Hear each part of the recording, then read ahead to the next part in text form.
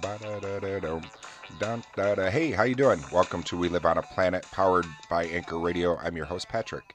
Thank you for joining me on this Friday, May 4th, 2018 edition to the show. I appreciate you being here. Temperatures currently are 55, feels like it's 54, and highs are going to be about 77 degrees here in the city of Oswego. It's going to be rainy, though. It's going to be a rainy 77 degrees. What are the winds? Winds are currently west-northwest at 4 miles per hour. So if you are joining me for the first time, thank you so much. Like I said, my name is Patrick. I'm your host. We talk about stuff and things here on the show, and that's what we're going to do today. We hear a little bit of music, motivational quote, that kind of good stuff. So thank you for coming on over and checking me out. I hope you stay tuned to the rest of the show. We got more to come. Stay tuned. I'll be right back.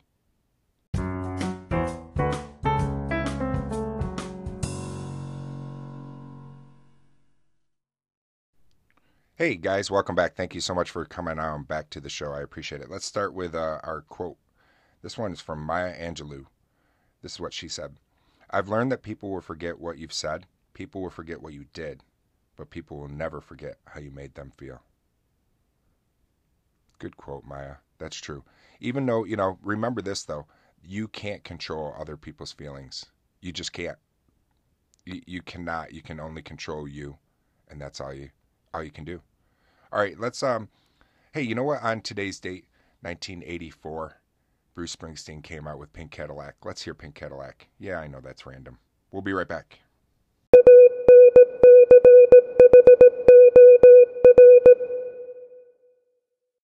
Hello, Patrick. Thank you so much for that voice message and stopping by and seeing what we're about. This is Ashley. But yeah, I definitely appreciate you stopping by, and I really look forward to hearing more of your content. So I hope your Thursday is going awesome, and I'm sure we will talk soon. Thanks so much.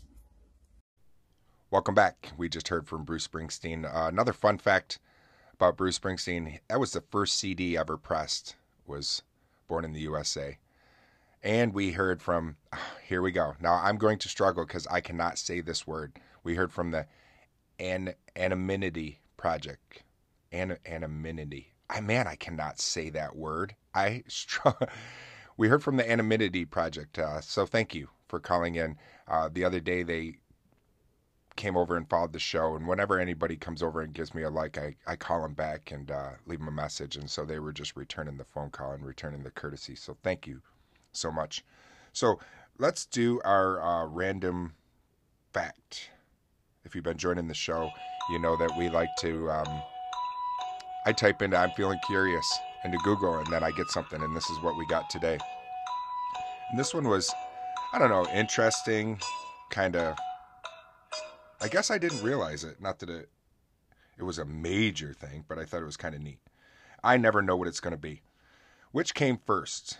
Coca-Cola or Dr. Pepper? This is what it said. Oddly enough, Coca-Cola, the world's most recognized soft drink, was introduced in 1886, 1 year later than a multi-flavored carbonated concoction called Dr. Pepper. In 1885, a pharmacist named Charles Adderton was experimenting with several fruit-based flavors at the soda fountain and came up with a new drink, Dr. Pepper. I like Dr. Pepper better than Coke. I'm not a huge soda guy anyways. And somebody told me before that the secret ingredient in Dr. Pepper was prune juice. I wonder if that's true. But that could be that strange flavor that you're not quite sure what it is. Do you remember that Dr. Pepper commercial? Maybe you don't. Maybe you're not old enough. I remember it. Dr. Pepper and I'm proud. I'm part of an original crowd. And if you look around these days, there seems to be a Dr. Pepper craze. I'm a pepper, he's a pepper, she's a pepper, we're a pepper. Wouldn't you like to be a pepper too? I'm a pepper, he's a pepper, she's a pepper. If you drink Dr. Pepper, you're a pepper too. Be a pepper, drink Dr. Pepper. Be a pepper, drink. Yep. I'll be right back. Welcome back. Thank you so much for joining me. We heard I'd like to teach the world to sing. That was a the Uncoke version, but during the 70s there was a Coca-Cola commercial and they used that song too, so I thought I'd play that. Let's do I want to talk a little bit today about on this day of history back in 1970. 1970 was the year I was born, and there's a song out from Crosby, Stills and Nash named Ohio, and it's about this date today. In Kent, Ohio, 28 National Guardsmen fired their weapons at a group of anti-war demonstrators on Kent State University campus, killing 4 students, wounding 8, and permanently paralyzing another. This right here that I'm getting ready to finish reading to you is from the history website on this day of history. 2 days earlier, the National Guard troops were called to Kent State to suppress students rioting in protest of the Vietnam War and the U.S. invasion of Cambodia. The next day, scattered protests were dispersed by tear gas, and on May 4th, class resumed at Kent State University. By noon that day, despite a ban on rallies, some 2,000 students had assembled on the campus. National Guard troops arrived and ordered the crowd to disperse. They fired tear gas and advanced against the students with bayonets fixed on their rifles. When you fix a bayonet on a rifle, that is some scary stuff. I've done a lot of historical interpreting at a fort called Fort Ontario here in Oswego. And fixing a bayonet that's a scary thing. You put a bayonet on the end of a gun and you start advancing towards people. I'm getting chills right now reading to this, knowing that this happened to students, to children. So they had their bayonets fixed. Some of the protesters refused to yield, responding by throwing rocks and verbally taunting the troops. Goes on later, it says, minutes later, without firing a warning shot, the guardsmen discharged more than 60 rounds towards a group of demonstrators in a nearby parking lot, killing 4 and wounding 9. The closest casualty was 20 yards away, and the furthest was almost 250 yards away. After a period of disbelief, shock, and attempts at first aid, angry students gathered in a nearby slope and were again ordered to move by the guardsmen. Faculty members were able to convince the group to disperse, and further bloodshed was prevented. In 1974, at the end of a criminal investigation into the Kent State incident, a federal court dropped all charges levied against Ohio National Guardsmen for their role in the student's death. That's some crazy stuff.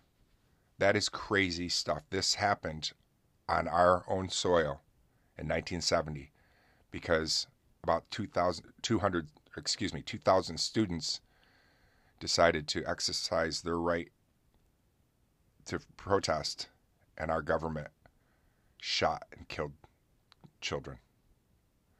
I don't usually get too political right here, but that is something that really, as I'm speaking about it right now, gives me chills. It's just saddening. Let's hear from Ohio, the song about this tragedy, Crosby, Stills and Nash. We'll be right back.